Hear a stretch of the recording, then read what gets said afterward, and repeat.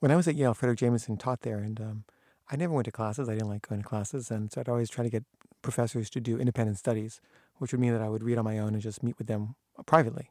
And me and my friend Arnold did an independent study on Jean-Paul Sartre's Critique of Dialectical Reason, which was a 2-volume work. And the first volume had been published, but the second volume had never been published, and there was only one copy of it that was in England.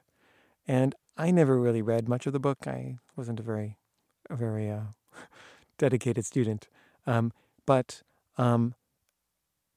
Frederick Jameson, really wanted to get a copy of the second volume, and I had a friend who used to go out with this guy who had it. His name was Mike Davis. He's a writer. He wrote a famous book about Los Angeles called City of Lights, I think, or City of Quartz.